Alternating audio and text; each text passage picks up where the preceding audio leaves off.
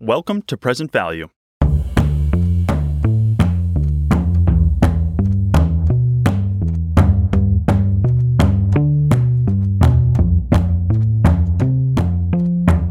Hi, Present Value listeners.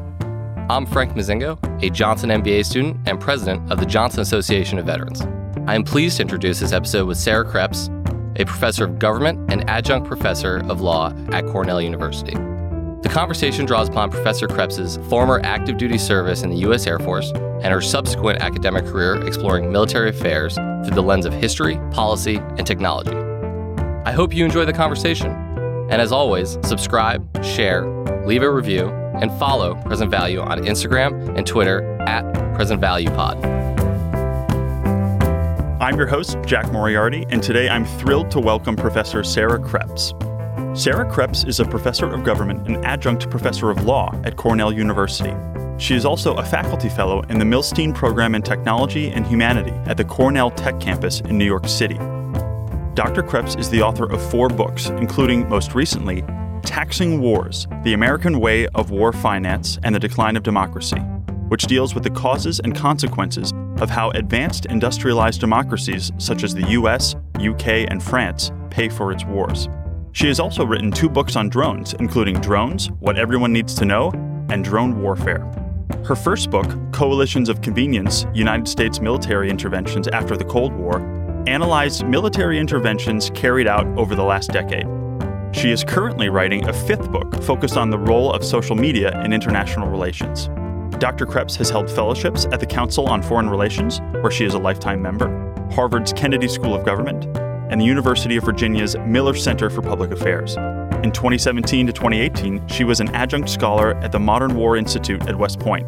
She holds a BA from Harvard College, Master of Science from Oxford, and a PhD in government from Georgetown. Between 1999 and 2003, she served on active duty in the United States Air Force.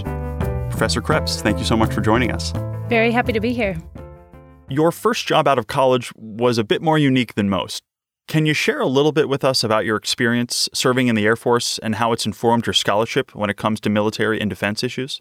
For sure. I think my military background was very much the foundation on which I've built as an academic. So I was ROTC in college in the 1990s. So I was a student at Harvard and I did my training at MIT. And then after you do ROTC, since there's no free lunch, they pay for college, you are required to give back, which was actually something that was very foundational in terms of kind of how I see the world. So between 1999 and 2003, I was on active duty.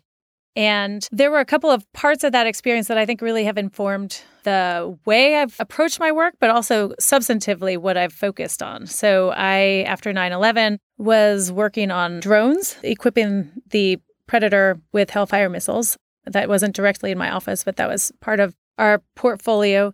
And then the other part was related to finance and contracting. It's called project management, which I think business school students are probably very familiar with. And I worked on an aircraft called the E-3 AWACS. And so I had a program that had a budget of $1 billion. And so that was a pretty big deal, I thought. And so I thought a lot about money and how we pay for programs and how we pay for the Pentagon's budget in general. And so both of those 2 aspects, the part on drones and the part on money, I think you can see very much threaded through the work I still do today. A major theme of your work has been the theory of democratic accountability and the use of force. Can you describe the basics of that theory and how you've built upon it? Right. So one of the first main theories I came across as a PhD student seemed to conflict a little bit with what I had seen as a practitioner. And so reading democratic theory, scholars like Immanuel Kant, what they profess to be different about a democracy is that the costs of war are passed along to the public in blood and treasure. And because democratic consent is required to go to war, the fact that the public will be bearing those costs makes them more attentive to it. It basically gives them skin in the game. And when the costs of those wars exceed what the public feels are the real benefits, the idea is that they will put pressure on leaders to bring those wars to a close. And so in practice, it seemed the shift to the all-volunteer military force and the shift to debt versus taxes really undermined those accountability linkages. Your work outlines how different armed conflicts involving the United States have featured varying political constraints over time. Some of those constraints are results of the nature of the conflict itself. Which attributes of a conflict determine what the constraints are for those in power? Well, so I think maybe I'll take a step back to answer that question, which was the first way in which I had come across this in the contemporary context was actually through conversations with a colleague of mine who was studying what he calls security taxes in Latin America. And so he looked at them in Costa Rica and Colombia as a way to pay for the civil conflicts there. And so then kind of coming back to the U.S., which I was most familiar with, I thought, well, that's interesting. We don't do that. We haven't had a war tax to pay for wars in Afghanistan and Iraq. Why is that? And has that always been the case? And so he and I collaborated. This is a Professor Flores Macias in my department, in the Department of Government. We started doing kind of a chronology and history of this experience with war taxes. And what we found is that this wasn't always the case. In fact, throughout most of American history, it was war taxes that paid for wars. And it's only a recent shift that the U.S. has moved away from that. And so the book was really focused on, well, why is that? Why did the U.S. move away from those war taxes? And really grounded in this implication that without these war taxes, that democratic accountability really unravels. Can you share some examples from history that illustrate the application of that theory? How different conflicts have changed in the U.S. when it comes to our financing methods? So one of the ideas of taxes, and the reason why this is thought to be so foundational to democratic accountability, is that generally people are thought not to like taxes. And so the idea, again, is that if they are now forced to pay a tax, they'll impose more scrutiny on the wars.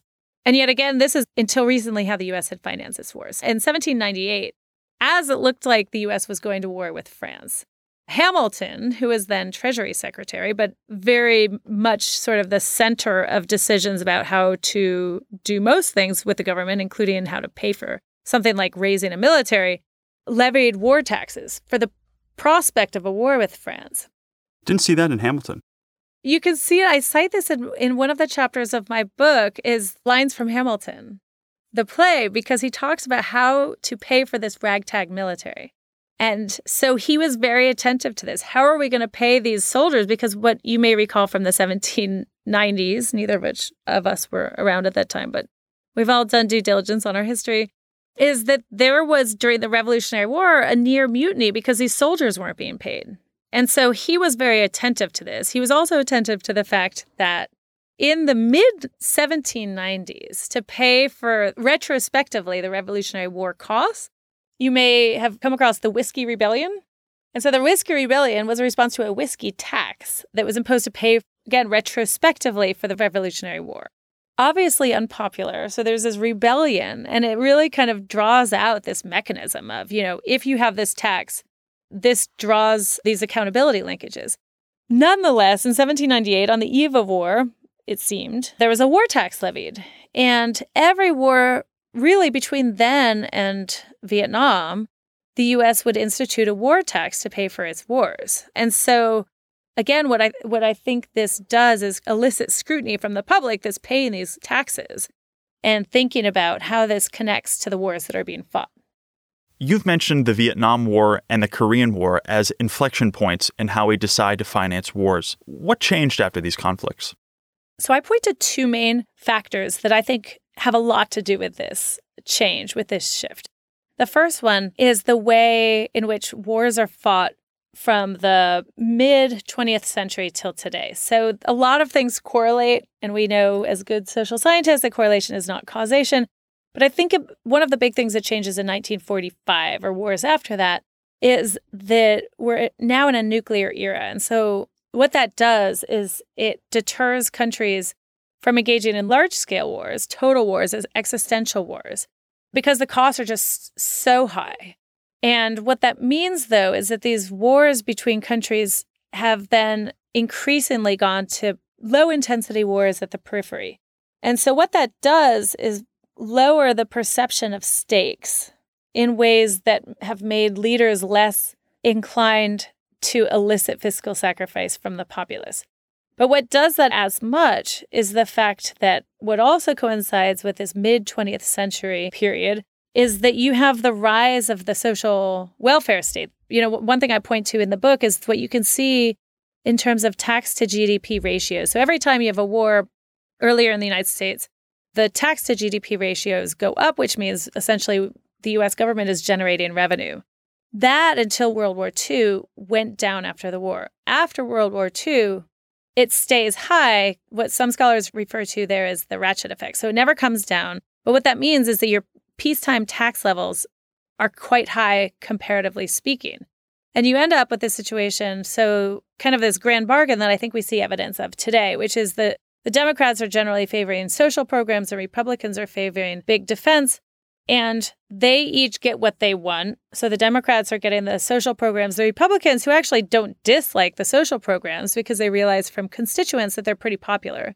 And the Democrats realize that people generally think that they want a strong defense. And so they end up in this grand bargain where you have relatively high peacetime tax levels and everyone is getting the respective program that they want, but it means that there's no wartime taxation.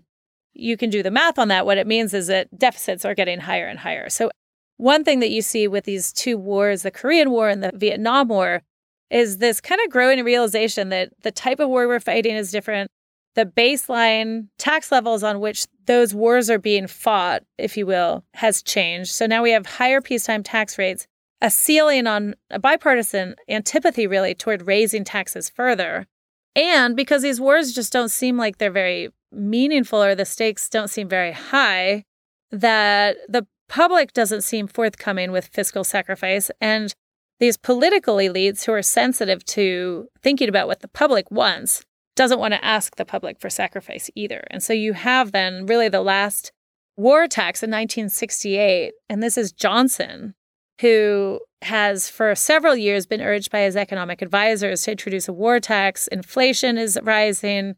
The war doesn't have enough revenues. So his economic advisors are urging that he does this. And he keeps saying, and again, this is really important because it highlights this mechanism, this accountability mechanism. Johnson says, if I do a war tax, I won't be able to get the war through. I won't be able to get my social programs through because we're going to have democratic debate. And that's not what I want. And so he avoids these taxes for as long as he can until 1968.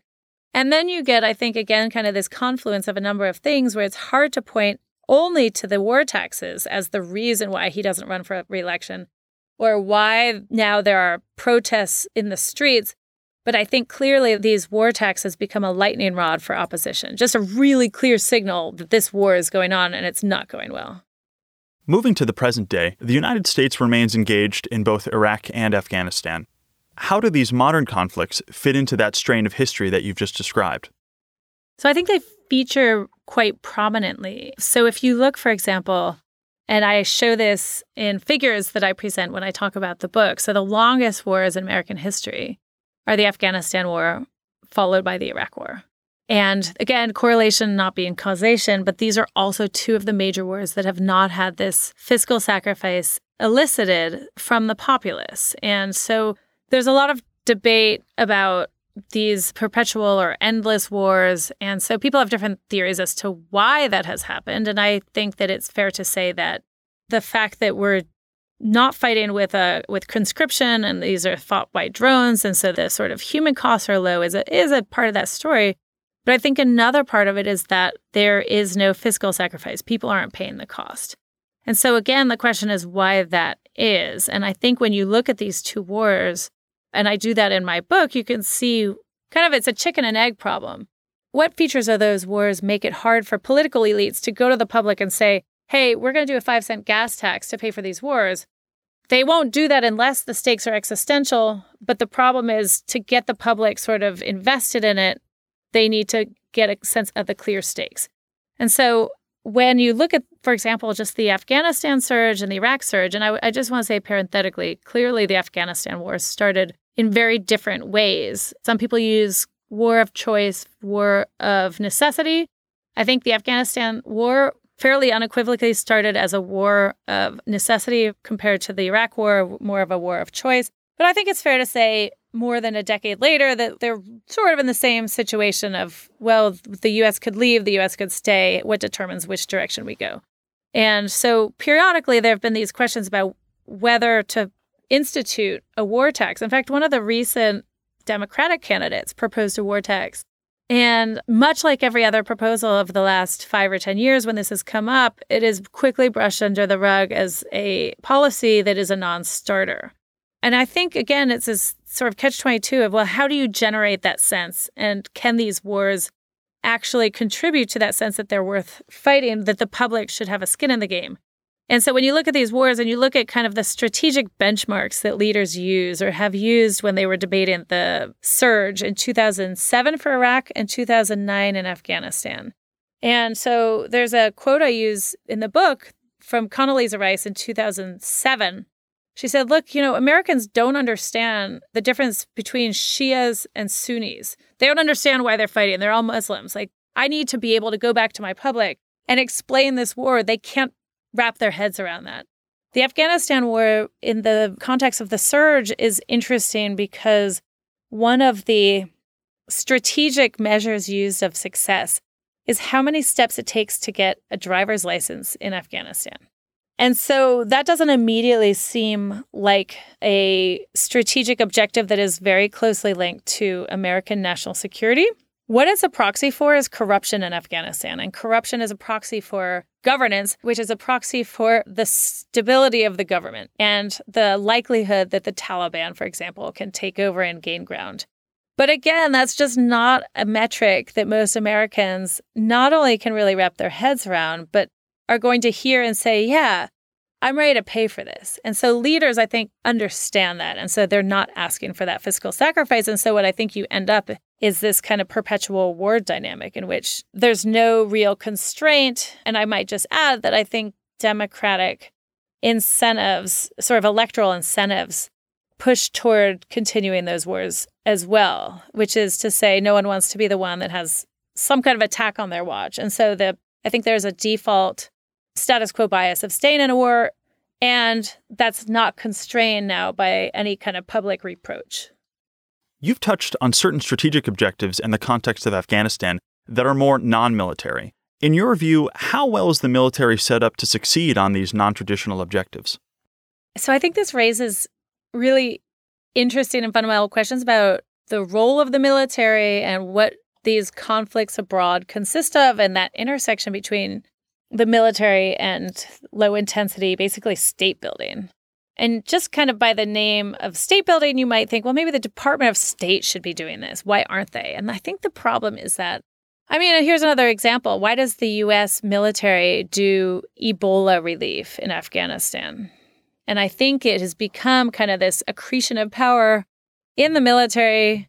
And maybe this is just basic Washington bureaucratic politics, which is the larger the budget, the more powerful the bureaucracy. And the Pentagon, by virtue of a $700 billion a year budget, is really powerful. I think the other problem is that there is this sort of, and this is something I point to in the book, is kind of a cost sensitivity of the American public. And by cost, I mean both financial and human costs. Is that the American public is averse to spending more and having body bags come back from any kind of theater, whether it's Ebola relief in Africa or nation building in Afghanistan. And so the DoD, the Pentagon, has, I think, really taken over this role of state building and relief because it is more capacious. It has kind of a defensive capability, offensive as well, of course.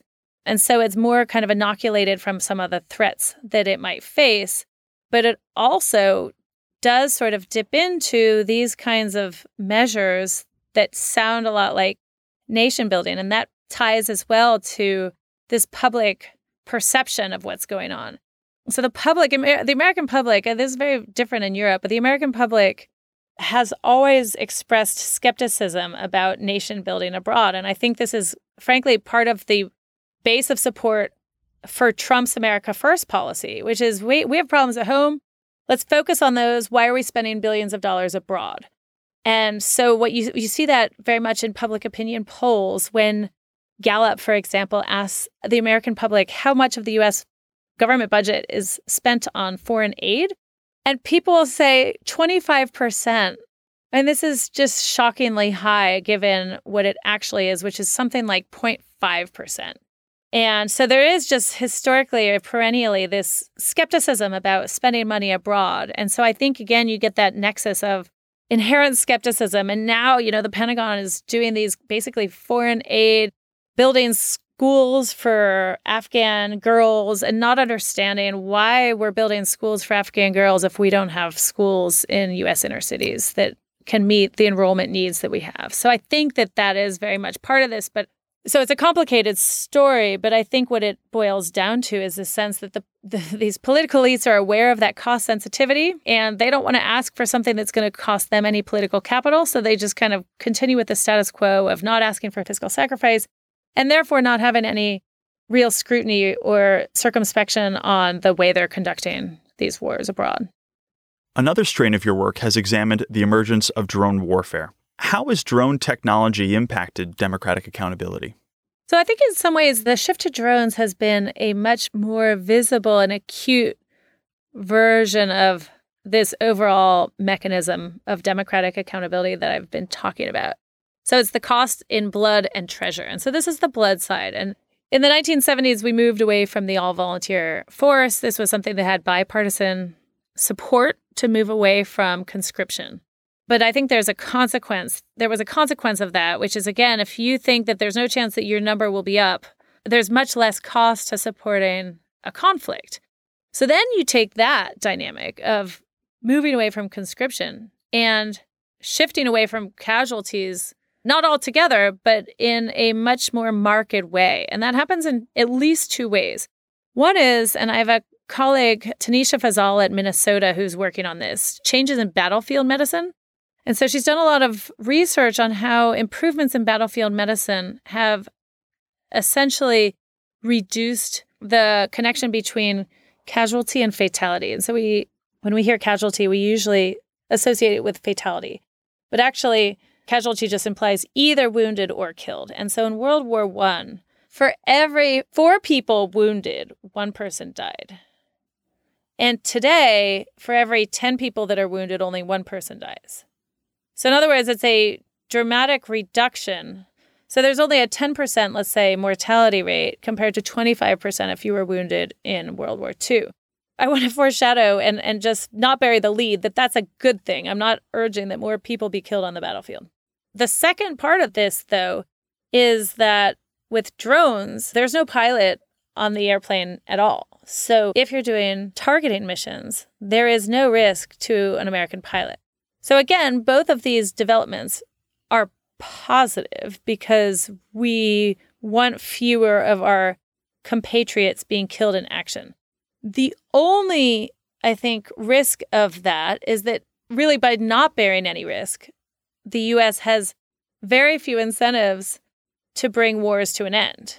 And so I show that with the shift to drones is that you have the Obama administration dramatically increases the rate of drone strikes between 2009 and 2016. And so it's more than 500 strikes during this time period, thousands of fatalities abroad, and virtually zero, of course, because of how this is done. And so what this does is if you think about kind of incentives in government, the incentives of the populace, the legislators, and the executive, all of them have incentives to not see American service people killed. The only flip side of that, though, is that so these legislators, for example, every time one of their constituents is killed in action, they're getting hate mail. They're getting calls. And there's some people, and we see them sometimes here in downtown Ithaca protesting against the drone wars, but as a percentage, they're less mobilized and less numerous than during the Iraq and Afghanistan wars at their peak level of fatalities when people were dying. And so legislators are happy to have the use of drones just substitute for manned targeting missions, the public because they don't want to see their compatriots killed, and the executive because he's not on the front page for having service people killed in war. And so what was interesting about this, in a way, is that when President Trump came into office in 2017, and he sort of, his politics on the use of force are still not entirely clear. Trump campaigned on the view that the Iraq war was the single worst decision ever made. But at the same time, he campaigned on, so it sort of hinted that maybe he was favoring some degree of retrenchment, but he also campaigned on larger military budgets and sort of a more muscular force abroad. So what was interesting, though, in the early months of his administration is there was a major special forces raid in Africa that killed 4 service people in Niger, which then suddenly makes his administration, this so-called muscularity, calls it into question.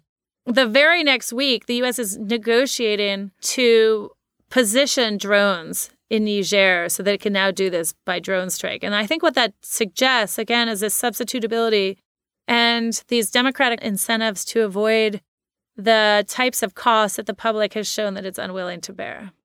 Cyber warfare has increasingly found itself front and center in modern conflicts. You're teaching an upcoming course here at Cornell on the politics of technology.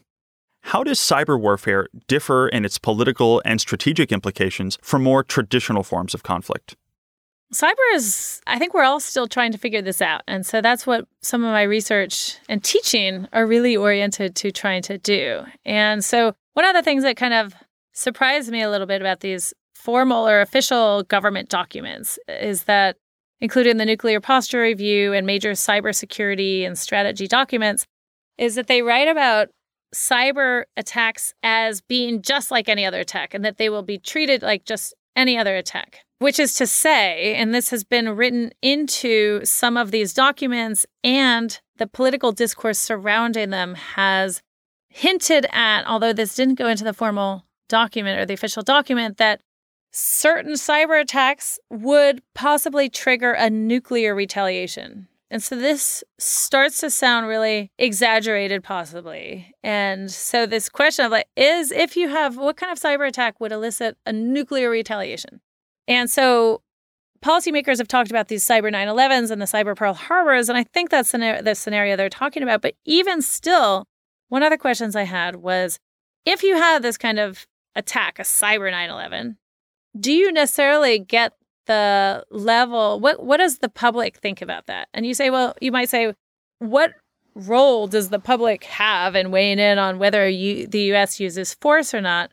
And the reason why it kind of matters, and I draw on some of the work of nuclear deterrence during the Cold War.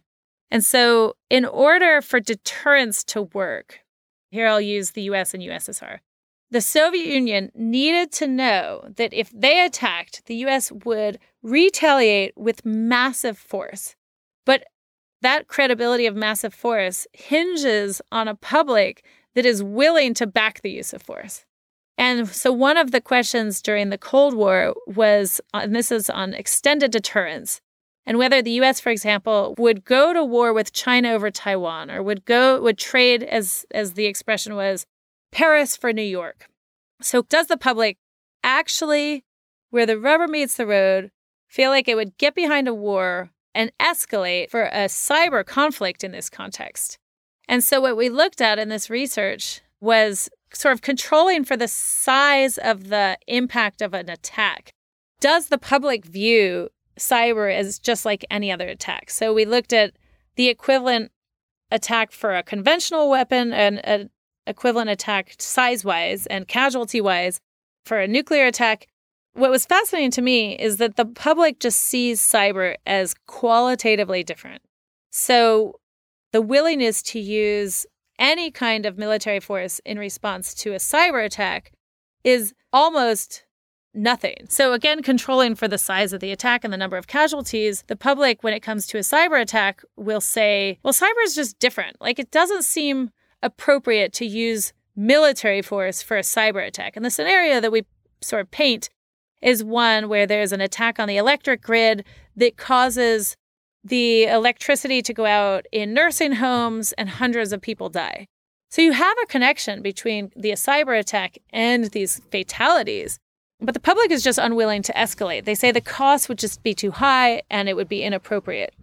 And so what that suggests, though, is that this idea of deterrence just doesn't operate in a cyber realm because you have an incredible, not credible promise of retaliation, and it's not credible because the public just isn't behind this idea that you would use military force in response to a cyber attack. Building on the importance of cybersecurity, your forthcoming book focuses on social media and the rise of fake news in an international context. As we know, these were important issues in the wake of the 2016 election, and these developments have put social media platforms under increased scrutiny due to the outsized role these companies play in democratic society. How have you approached these issues? Well, coming back to your earlier question about the class that I'm teaching, I think one of the exchanges or one of the observations that really kind of prompted this decision to teach the class was a 2018 testimony by Mark Zuckerberg, the CEO at Facebook, on Capitol Hill. And it was fascinating to me the degree to which the people in government didn't understand the technology and the people in technology didn't understand government. And I think that continues. I think those bridges are being built between these two worlds. But I think for a long time, these were distinct entities that didn't understand each other at all. And so actually this program at Cornell, the Milstein program, was founded to try to bridge these communities and try to get tech people to think about politics and ethics and get more government humanities people to think more about the tech or the ways in which their work might engage technology. And so in thinking about this question, I thought, well, so what are these questions? What are the ways in which these two communities should be sort of cross-pollinating? And so I think one of the virtues of democracies has been it's the openness of its societies. And what that does is I think it allows for free expression and the sense that voices are being heard. But I think what that now opens society to is manipulation by actors who are looking to sow division and exacerbate division. We know those divisions are there. And so one of the interesting things about this group in Russia, the Internet Research Agency, is they're not creating new divisions. Political polarization in the United States is a thing. What they're doing is then trying to, and that's not just the US, that's in France, that's in other developed countries that have these kinds of whatever backlash to globalization and populism. You have real division. And so what these Russian, it's not just Russians, but let's just use them as an example, will do is find stories that speak to and exercise and exacerbate those divisions. So what they might do is engage in debates about immigration or engage in debates about Black Lives Matter or racial politics. And so they find an article that's, let's say, politically contentious, and they insinuate it and then amplify it in social media. And so a democracy is susceptible to this because you have a situation that is both the open society and open media, which is by definition what a democracy is, but you also have the public whose voice is expected to weigh in on policy choices. So the idea is that you have very complicated policy choices. The public is looking to the media for information, and now you have this sort of toxic, contaminated media space that these foreign actors can insinuate themselves into. And I want to just say that I think the reason why this is different in a non-democracy is that non-democracies, so there's, I think, a wave in political science that points to what's called hybrid regimes. So it used to be that there were, non-democracies and democracies, but now it looks like there are a lot of these hybrid regimes. And a hybrid regime, and one of the most prevalent kinds, is called a competitive authoritarian country.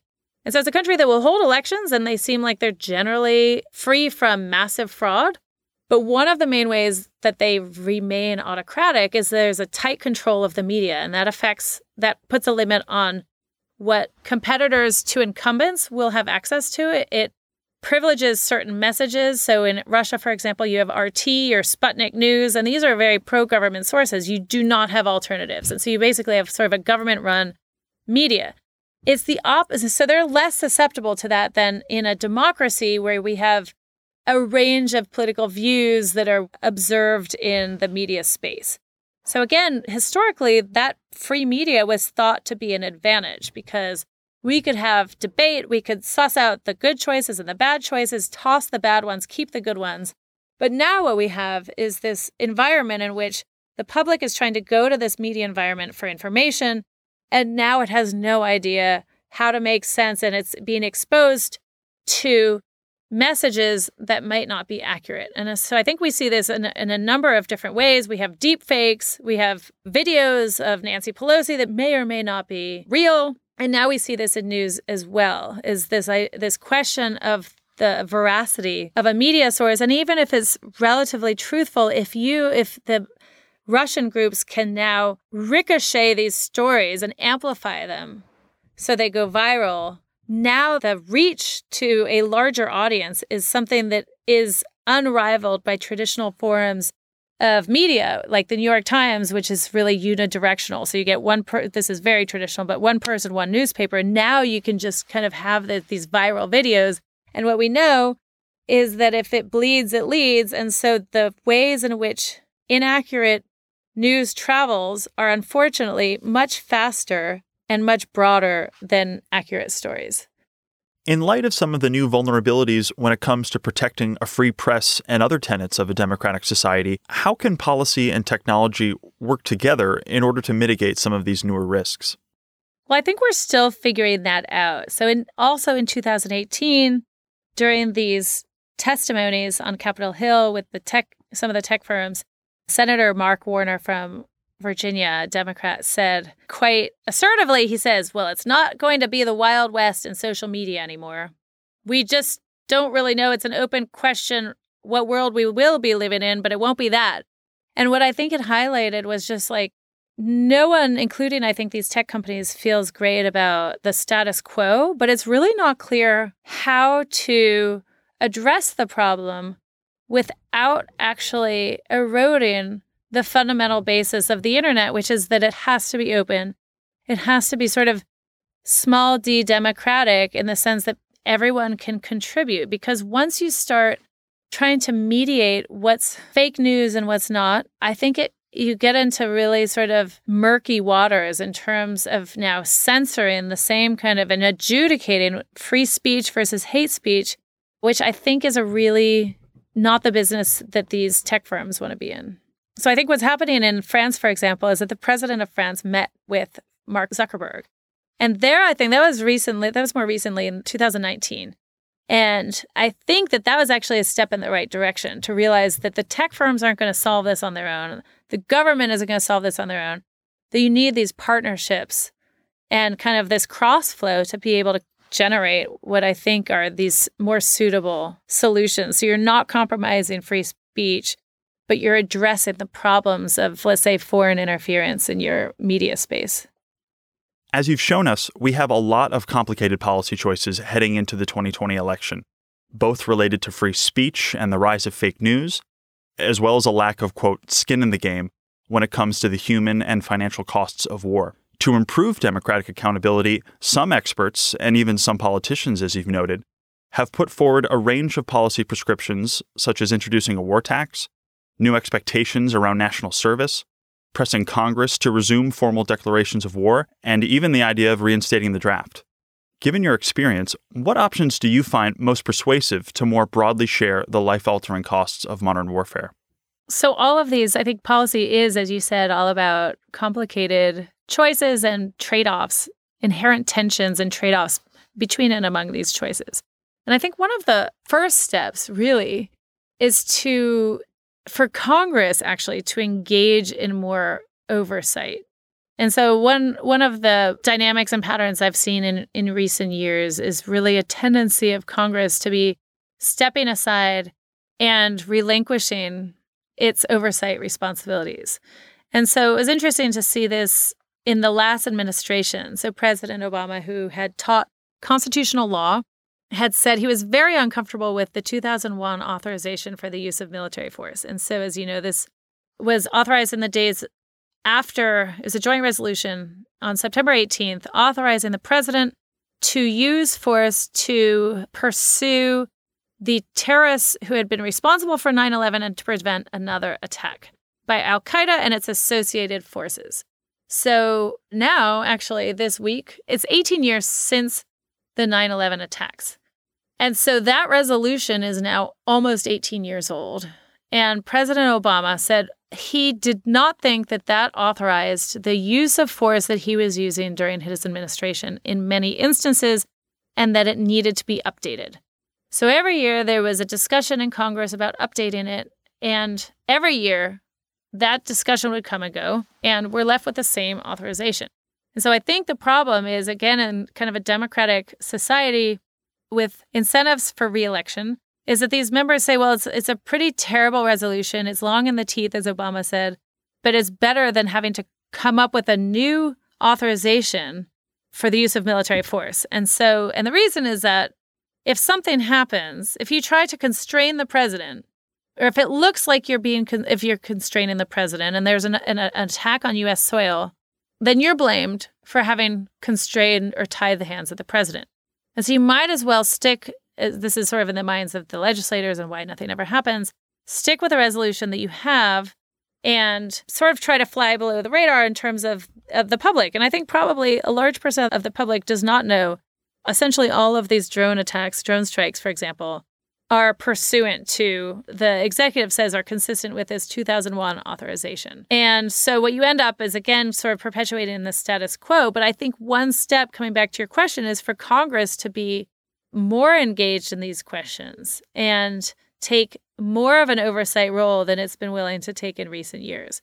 And I think part of this, again, sort of this negative feedback loop, I think a lot of this has happened because of political polarization that also lends itself to outside influence by groups that are trying to further divide society. But I think Congress feels that too. It has become harder for Congress to pass resolutions and to take a bipartisan position, especially in some ways on foreign policy. And so, but I think that nonetheless, that would be the right next step, is to try to take more of a position, engage more in more oversight hearings, ask the hard questions about what is the U.S. still doing in Afghanistan, and then maybe get to a point, well, if what we have, the status quo, is not working well, what other steps can we take to change that? Professor Kreps, thank you so much for joining us, and thank you for your service. Thank you, Jack.